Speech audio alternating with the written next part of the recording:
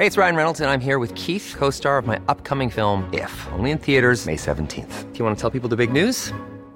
All right, I'll do it. Sign up now and you'll get unlimited for $15 a month and 6 months of Paramount Plus Essential Plan on us. MintMobile.com/switch. Upfront payment of $45 equivalent to $15 per month. Unlimited over 40 gigabytes per month. Face lower speeds. Videos at 480p. Active Mint customers by 531.24 get 6 months of Paramount Plus Essential Plan. Auto renews after 6 months. Offer ends May 31st, 2024. Separate Paramount Plus registration required. Terms and conditions apply if rated PG. The Self Love Club, a place where boss babes share their stories to empower women. Welcome to the Self Love Club podcast. I'm Val Crawford, and you can find out more about why I've launched this club at valcrawford.com. I'd love for you to join it, and trust me, it's not like a cult or pyramid scheme. It's literally just a club where you can come hang out. It's going to be a fun time. Join me for a podcast series where we'll hear the stories of girl boss women who are doing super cool things with their lives. We'll find out how they've done what they have, their self-love and self-care practices, and they'll share their tips to empower you to live your best life. Dr. Libby is an internationally acclaimed nutritional biochemist, speaker, and author of an impressive 11 books. Armed with a huge amount of knowledge, scientific research, and a true desire to help others, Dr. Libby empowers and inspires people to take charge of their health and happiness.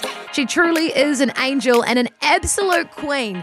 We are super lucky to have Dr. Libby share her story and knowledge on the Self Love Club podcast. Dr. Libby, welcome to the Self Love Club. Thank you so much for being a part of it. You're like one of my dream people to have on it, so I'm really pumped that you're here. Thank you. You're so gorgeous, Belle. Thank you. It's a joy to be here with you. Thank you. Now, you have had, you were having an amazing career. You're really helping a lot of women and men around the world. How have you done what you've done? Take us back to the start. How did you get into what you're doing now? I didn't plan it, Belle. I grew up in Tamworth in country New South Wales in Australia, and I grew up very simply. We had chickens in the backyard and we grew a lot of our own veggies. And my dad taught me about the importance of the soil. And we lived in town, but he was a real farmer in his heart. So he used to plant wheat each year so he could see what the wheat crops were going to look like that were way further west than where we lived. So he taught me about the importance of soil, and my mother taught me about the importance of nutrition, just not by sitting me down and lecturing me, just because of how she lived. So we had an orange tree and she'd encouraged me to eat oranges because she said, they're full of vitamin C and that's really good for your immune system and that helps you to not get a cold. So I had those little lessons just through how we lived very early on in my life. And when I was 4, Mum gave me a diary, and she encouraged me to write in it every single day, just to write something down. And back then, when we had the chickens, it was my job to collect the eggs. So the only thing I had to report when I was 4 was how many eggs I'd collected. But that was a great gift to me because she got me in the habit of writing every day. So I worked a lot of stuff out inside myself, particularly as a teenager, by writing in a journal. So it's a practice that I've continued. I don't do it every day these days, but I still do it a lot. And it's how I've worked a lot of things out about myself, and I'm a keen observer of human behaviour, and just make notes about what I see and try to decipher. The ultimate question for me is, why do people do what they do even though they have the knowledge that they have? So I've always reflected on that. So that sort of got me started in a writing capacity. And all I knew as a child, I didn't ever have dreams of having a particular career. I just knew one day I'd write a book, but I didn't know what it would be about. And when I first went to uni, I actually did journalism because I thought I wanted to write, but I realised pretty quickly I only wanted to write about nutrition and human behaviour. So then I did psychology and then did nutrition. So once I started nutrition, I knew I'd found my jam. And so I did nutrition and dietetics at uni for 4 years, and then ended up doing a PhD in biochemistry. Not so much because I was sciencey. In fact, I found it quite difficult, to be honest, but I was very passionate about truly learning how the body worked. And I had some wonderful professors who were very independent thinkers, and they taught me how to really be a detective, I suppose, when it came to human health. And that was, they gave me a great gift and taught me really how to think analytically. And so from there, I started my own cafe a long time ago now. Yeah. But I thought it was just going to be about, drinking coffee with my friends, to be honest. And it was insanely hard work because I did all the cooking for it as well as working in it. And I'd set up my own practice. Back then I was working as a dietitian. This was in Australia. And so I was seeing patients. I was finishing my PhD and running my cafe. So there was a lot happening then. And then I finished my PhD and sold the cafe and got a job as a program manager and nutrition person in a health retreat. And that's where I got to see the big impact of stress. Because up until then, it had been, my education was very calorie focused. So if you, help people to eat a bit less and move a bit more, then we were taught that their body shape and size would fall into place. And I was starting to observe that that wasn't the case. And it was that experience very early on in the health retreat that led me to go back to my geeky biochemistry textbooks with the question in my mind, what leads the human body to get the message that it needs to burn fat, and what leads the human body to get the message that it needs to store fat?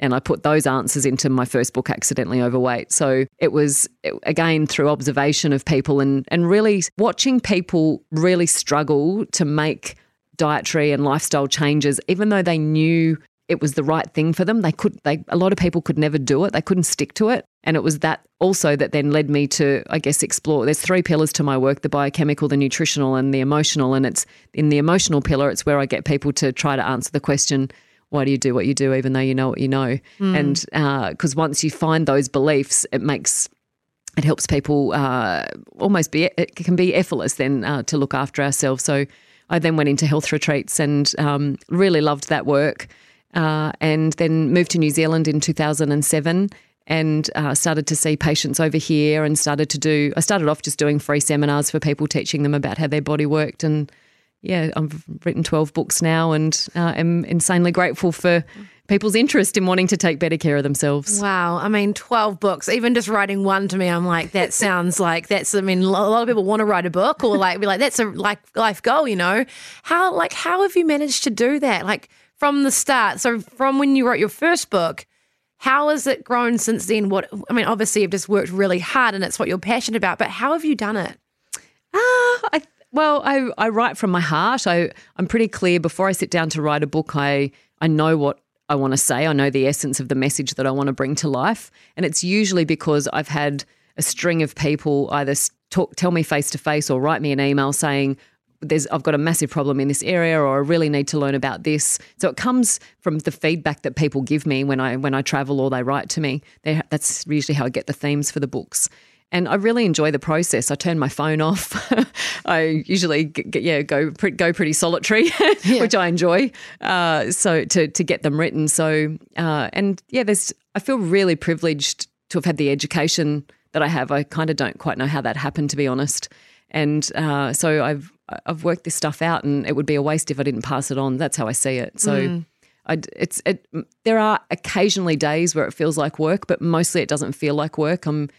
I feel really lucky that I'm just doing the thing that I'm supposed to do in the world. So yeah, I didn't plan it. It's just unfolded, and it's just grown and grown as people have become more interested in looking after themselves. Yeah, well done. Incredible stuff. And you have really changed a lot of people's lives. I think the thing as well is that, there was often these weird thoughts about food, and, a lot of us grew up thinking, fat-free this, da-da-da, and you were covering sort of an area that we hadn't really been taught about before. And I think that's what stuck with a lot of people. We're like, it was just about eating well. It was just eating good, nourishing food, nourishing your body, not punishing your body, which I think a lot of us, not meaning to be brought up that way, but a lot of us have, and it's find food confusing and just didn't really have the knowledge. Our parents didn't really have that knowledge either. Yeah, that's right. And it doesn't need to be confusing. You've nailed it in what you just said. We need to eat nutrients, that nutrient-dense food, and that's why I just try and phrase it as simply as I can, that there's no such thing as junk food. There's just junk and there's food, and we mostly need to eat food to get the nourishment that we need. And sure, people can get really caught up worrying about their macronutrient breakdown between their carbohydrates and their proteins and their fats.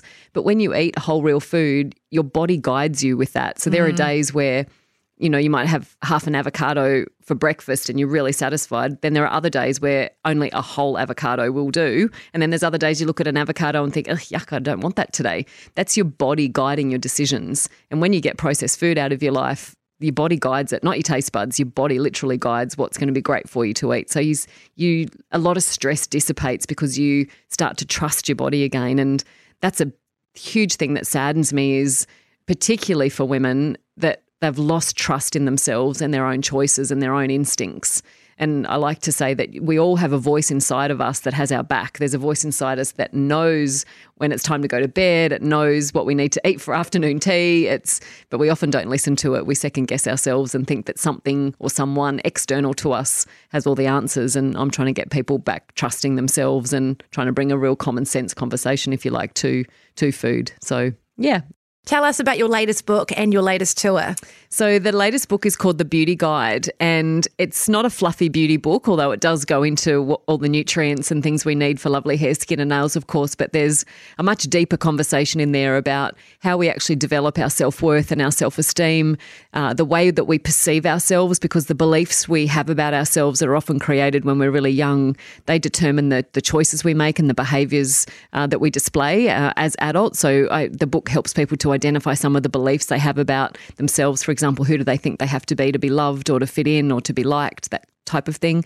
The book also looks at this culture of comparison that we're living amongst at the moment and ways to really, I guess, strengthen our own self-worth so that we're a lot less vulnerable to the passing judgmental comments of others. So that's the book in a nutshell. It goes into a lot of hormonal information as well, because so many women these days of all ages suffer terribly with sex hormone imbalances, so really heavy, clotty, painful periods, mood swings that can go anywhere from immense irritability to intense sadness, sometimes in the same hour. So it talks a lot about those practical women's health things as well. So that's the book. And then the tour is called The Hormone Factor, which is a big in-depth look at how the body makes over 50 different hormones, what leads to that, and ways to balance those hormones out. Oh, so good. I mean, so relevant to us all at the moment. A lot of people, we're with social media as well, we're comparing ourselves to a lot of people. We're really busy all the time. We're stressed out. And I know so many women, including myself, will all, experience little like hormone problems or, lots going on. And it's like you're always looking for a fix. And people are like, oh, if I take this supplement,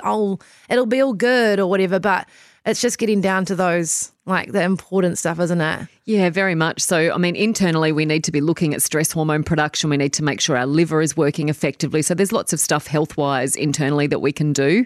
But of course, our beliefs and perceptions also play a massive role, even in whether we're stressed or not. So some people will have a belief that there aren't enough hours in the day and they live their life really intensely. And then their colleague at the desk beside them might have a belief that, well, all the important things always get done. So they stress a lot less, even though they probably have the same amount of work on their plate. So beliefs really have an impact on our experience of things. I definitely noticed that as well. Like a lot of people will be like, oh, I'm just so busy. Like we're all busy, but it's not good to live in that stressy zone all the time, which sometimes you find yourself in, but people are just like, it's like they're competing to be busy. And it's like, it's not like a competition. We're just, No, it's not at all. And we're really busy with what we say yes to. So when we feel overwhelmed, sometimes I think it's really good to step back and think, well, I chose this. I somehow said yes to, maybe not all of it, but we've said yes to a lot of the stuff that makes us busy. So sometimes a great thing to reduce stress is learning how to say no, because we can, when we want to say no but we don't, we're usually just worried about what someone's going to think of us. That, if someone comes to us and says,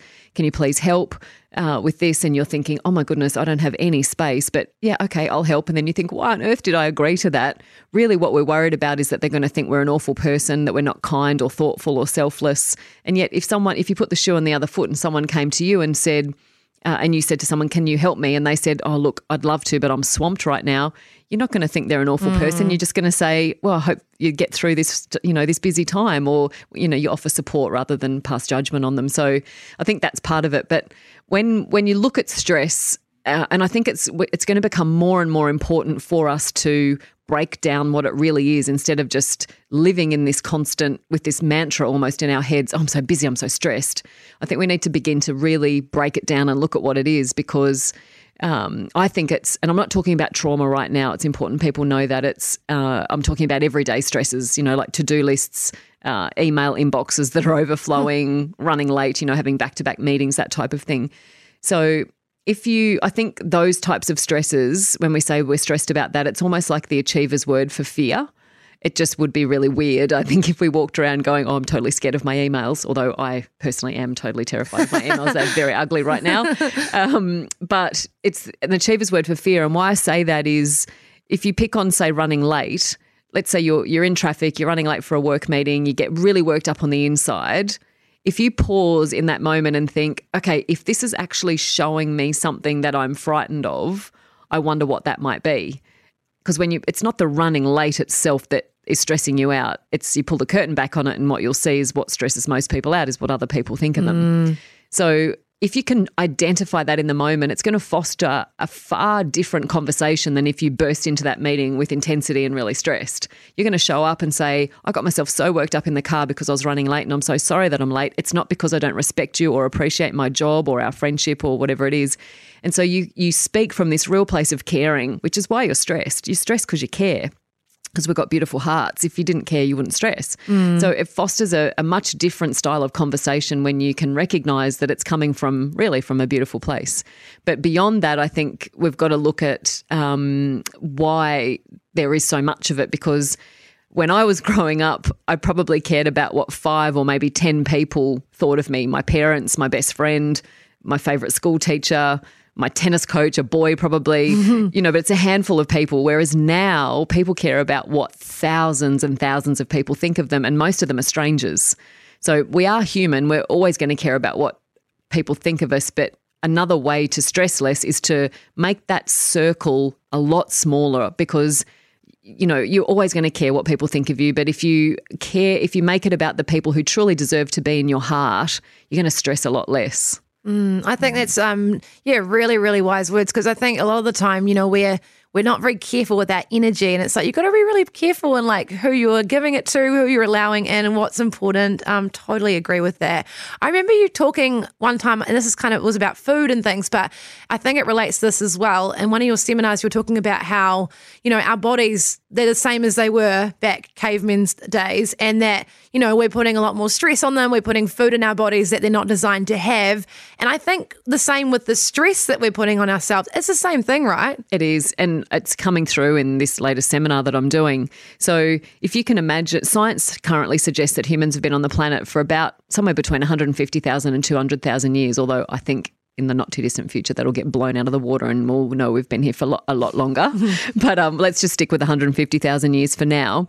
If you can picture in your mind a 30 centimetre school ruler and let that represent 150,000 years, 1 millimetre on that school ruler represents 500 years. So if you then think about the last 30 years and the rate of change that the world has undergone, you wouldn't even be able to see 30 years on that school ruler as a huge, compared to the huge amount of time that we've been here, and yet so much has changed. So let's think about it. It wasn't that long ago that when you left the house, no one could get hold of you.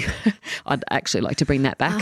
Same. I actually miss that. Even though you think back and you're like, I couldn't deal with that. I'm like, no, actually I definitely could. Yeah. It'd be quite nice. It would, because you noticed, when you went from A to B, you noticed nature, or you were just with your thoughts and you'd think lovely things, or you'd think about things that were bothering you or whatever it was, but there was spaciousness in your day. Whereas now when you travel from A to B, usually on your phone checking things, or you're certainly contactable.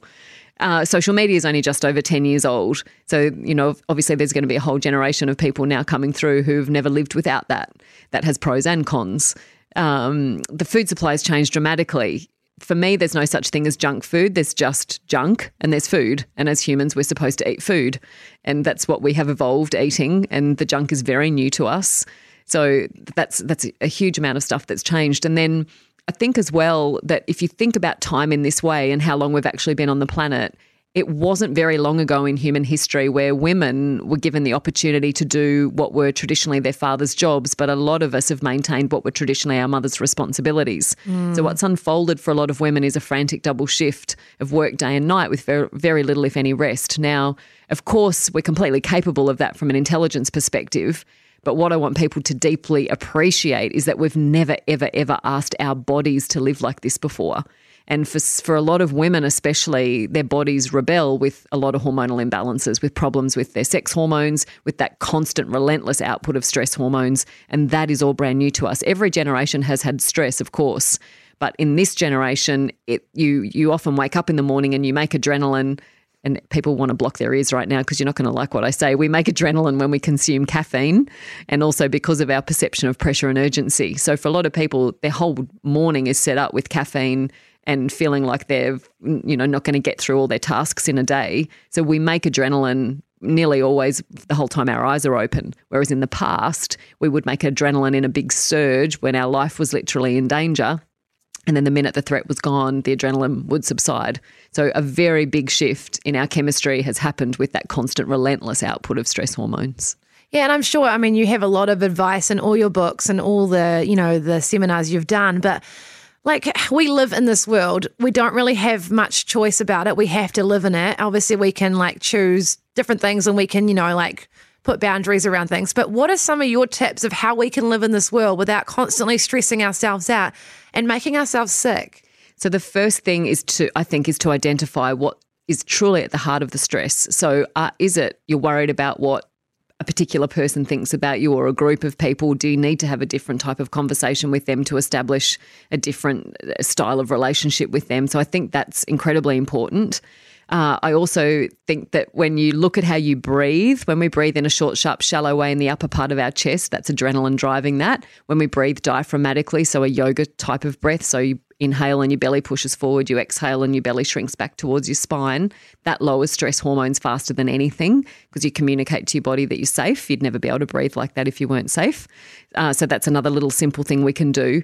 But I also think I was reminded very powerfully of how most stress, not all stress, but a lot of stress is a perception when I spoke for the Hereditary Breast and Ovarian Cancer Society at one of their conferences. So that room was filled with women who had either been told that they had the gene for breast and or ovarian cancer, or they had one of those cancers, or they were now cancer-free. And after I speak, I'll often answer people's questions, but I sometimes have questions of my own. And if you can imagine that for a lot of the women in this room, some of them had shared with me that they were facing an unknown prognosis. A number of them shared with me that they had a poor prognosis. Others were suffering so much with their treatments that they'd had to stop work. So there were financial challenges. For some of them, they'd had relationships break down, challenges with teenagers, and on the list of really big stuff went that they were facing all at once. So some of life's biggest, toughest things, including a question mark over their own mortality. And that day I asked each of these women individually if they felt like they were living in a world full of stress and pressure and urgency, and every single one of them said no. And when I asked how on earth that was possible, the essence of what they communicated back to me was that they just felt so privileged to still be alive. Oh, that's so nice. Yeah, and it's beautiful. But there's such a lesson in that because we don't want it to be the diagnosis of something or a major deterioration in our health that wakes us up to how magnificent all of this is right now. And I think a really wonderful exercise to do, and I talk about this in my new book, The Beauty Guide, a wonderful exercise to do is to actually identify your own values. Because when we live according to our own values, you usually thrive. And sometimes that is a really busy life.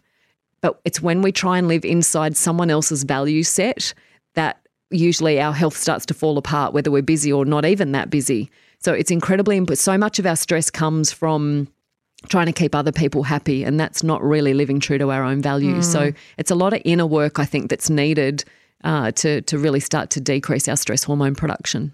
Have you got some, really good little self-care tips for us, whether it be with our food or like how we're living our lives on a daily basis, things that we can do to make ourselves less stressed and look after ourselves better? Yeah, most definitely. I like people to think about the question, when you were 2 years old, what did you have to do to be loved? And the answer is nothing, because when you're 2, you're just loved. You don't have to do anything. You just have to exist. And by the time we're 7, every single human has, whether they grew up with chaos or calm in their household, every single human has developed a belief that they're not good enough in some way. They're not good enough, they're not tall enough, they're not skinny enough, they're not pretty enough, they're not smart enough, not loud enough, not quiet enough, just not enough, not okay the way that we are. And we then go looking for evidence of those beliefs. And in every interaction we have, we don't consciously do it. We don't walk around going, how can I prove to myself that I'm totally not enough? It's just that you get off the phone from someone, and if it was not the conversation didn't go the way you thought it was going to go, you come out of it going, they're arrogant, or I'm not good enough to fit in with them, or I'm not as intelligent as them, or you judge yourself when something doesn't go so well. Whereas when you don't have that belief, you wouldn't pass that judgment after you got off that phone call. So you don't even realise that you're doing it. You just think it's the truth. So a really beautiful thing to start to do is to explore where those beliefs have come from and to understand that you absorb them. You didn't sit there when you were 6 going, I'm going to pick this belief because it'll be totally dysfunctional by the time I'm 35. You absorb them from the looks on people's faces. So it's one of the most magnificent things is to return to that state of knowing deep in your heart that you're worthy of love. Your own love is what I'm talking about. Because when you believe in your heart that you're worthy of love, it changes everything. It changes your food choices. It changes whether you get off the couch and go for a walk or not, rather than that be some arduous thing that you've got to contemplate, will I or won't I? It's just you want to move your body because you love your body and you want to take care of it. When you know that you're worthy of love as well, I think it changes the jobs we would apply for, friends that we make, our self-talk and the way that we speak to everyone we love in the world.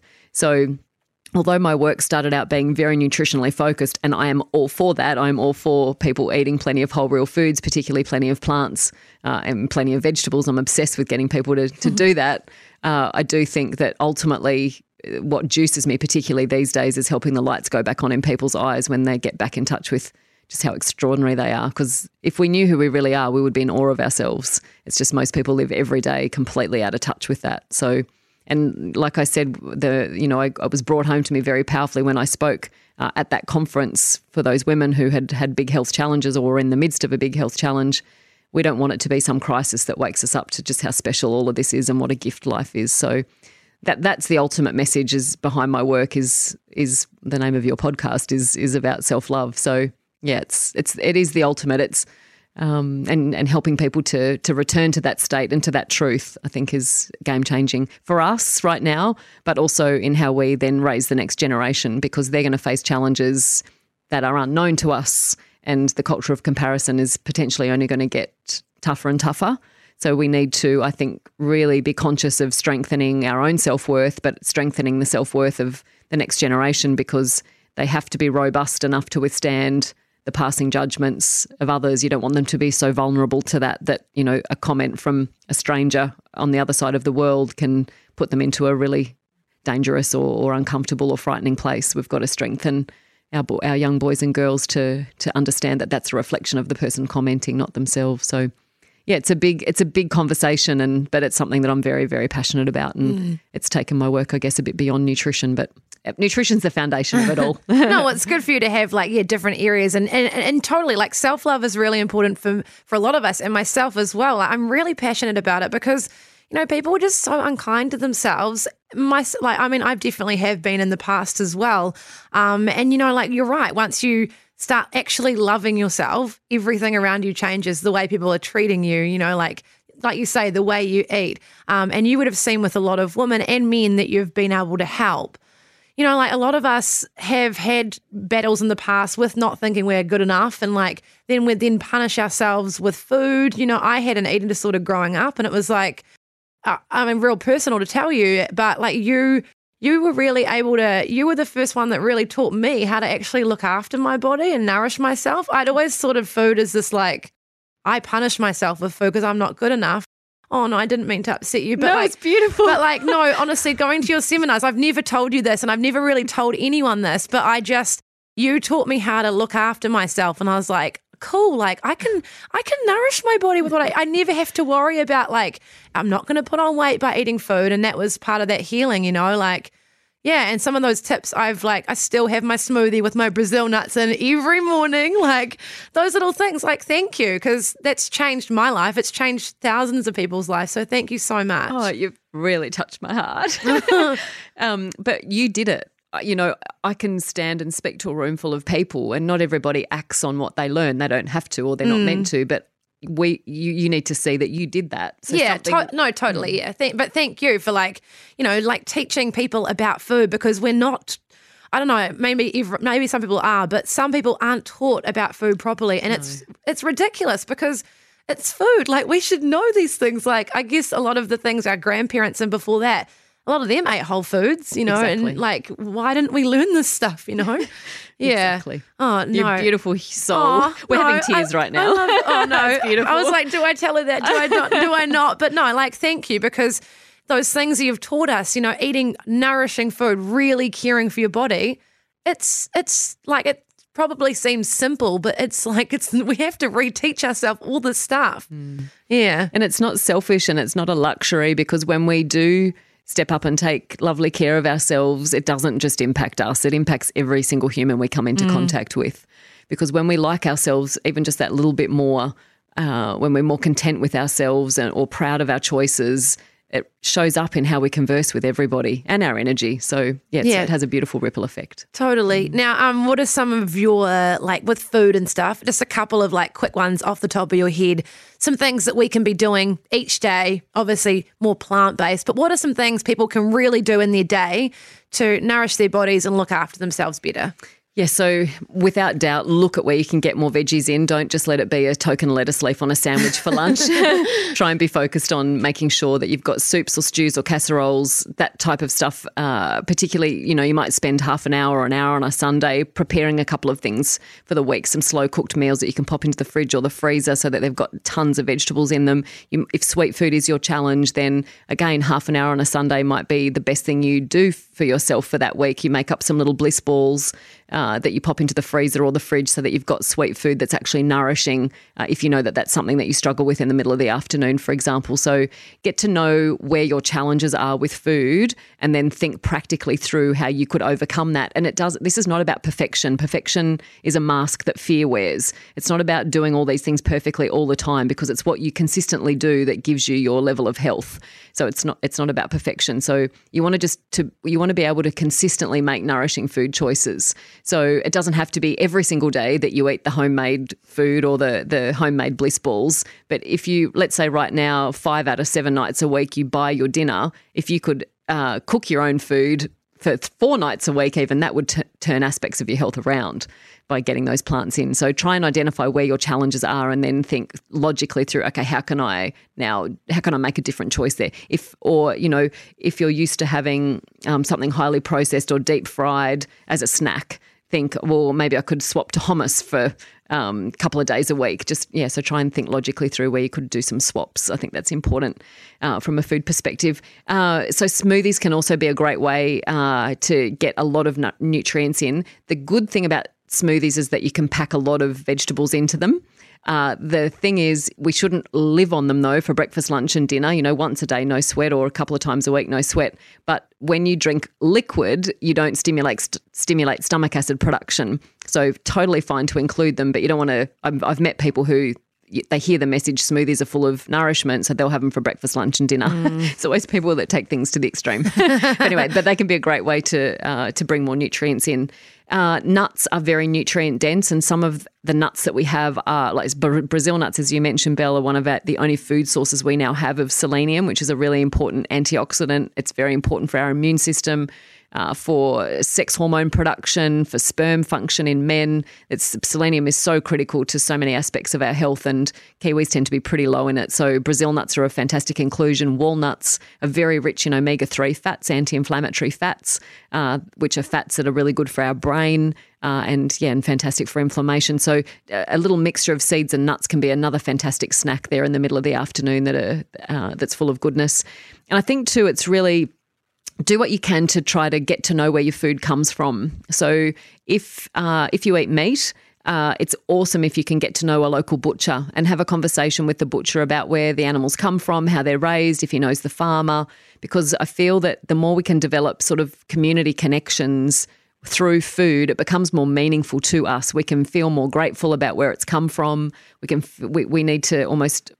for me, I think it's crazy that we know the name of our doctors and our dentists and we don't know the names of our farmers, because if farmers stop caring, our health as humans is going to fall apart. Because if they don't put the nourishment back into the soil, then there's no other way for us to get nutrients going in. So shopping at farmers markets, shaking their hands and asking them their name and thanking them for what they do and getting to know your local butcher, I think that's another really important step we can take as far as being more connected to our food. I want to live back in that world again. Yeah.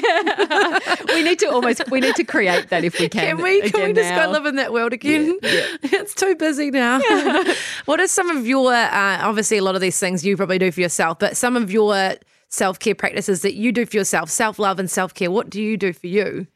I'm a big nature girl, so not a day goes by where I'm not caught staring at the sky or... just watching yesterday, even just watching clouds change. So that's just all comes naturally to me. I don't schedule that. That just happens. It's just part of my nature is to notice nature. And I think it's when I first moved to New Zealand back in 2007, I think I commented pretty much every day about how green it was. Growing up in Australia where the back and the front yard was dirt a lot of the time, it's just mind-boggling. And yet I think when you grow up with it being so green, it's really easy to not see it anymore.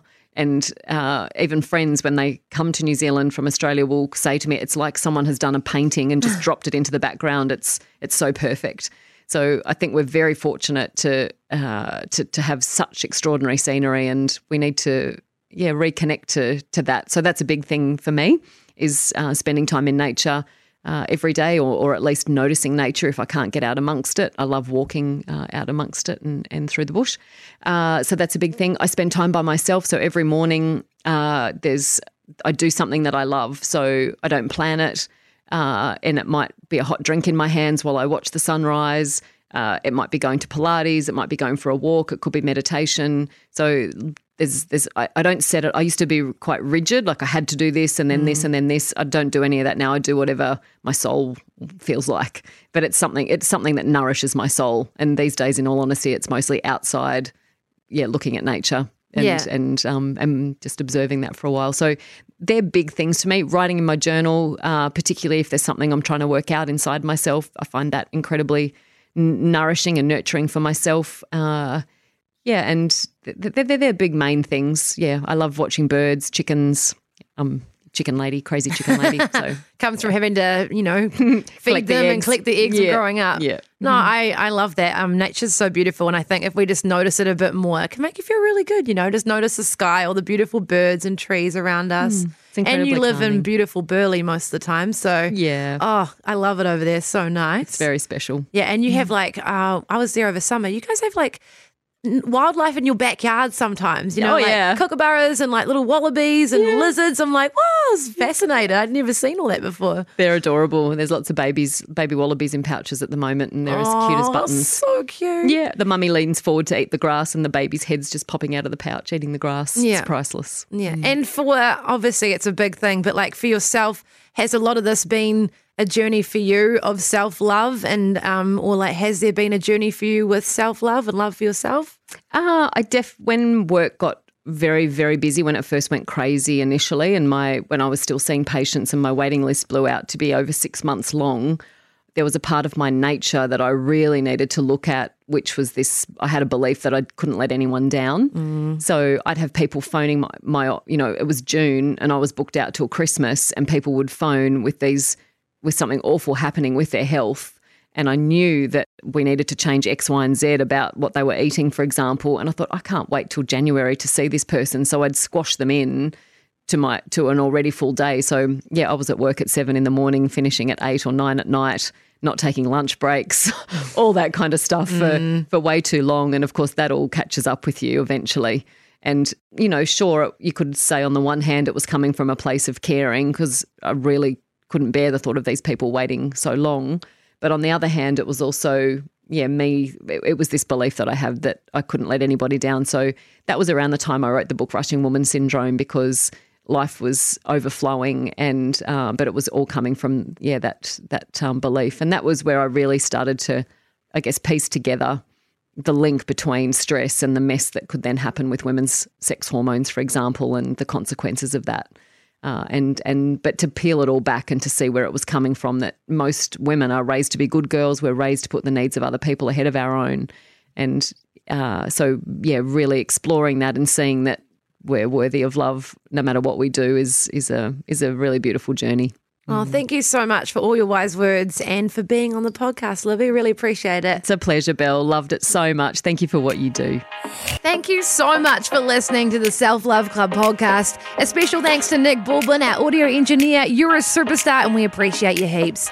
Please subscribe for more episodes. We have some super empowering girl bosses coming up. To find out more about our Boss Babe guests and for the Self Love Club resources and blog posts, check out my website, valcrawford.com, and you can follow me at Val Crawford on Instagram and Facebook. Catch you soon, babes.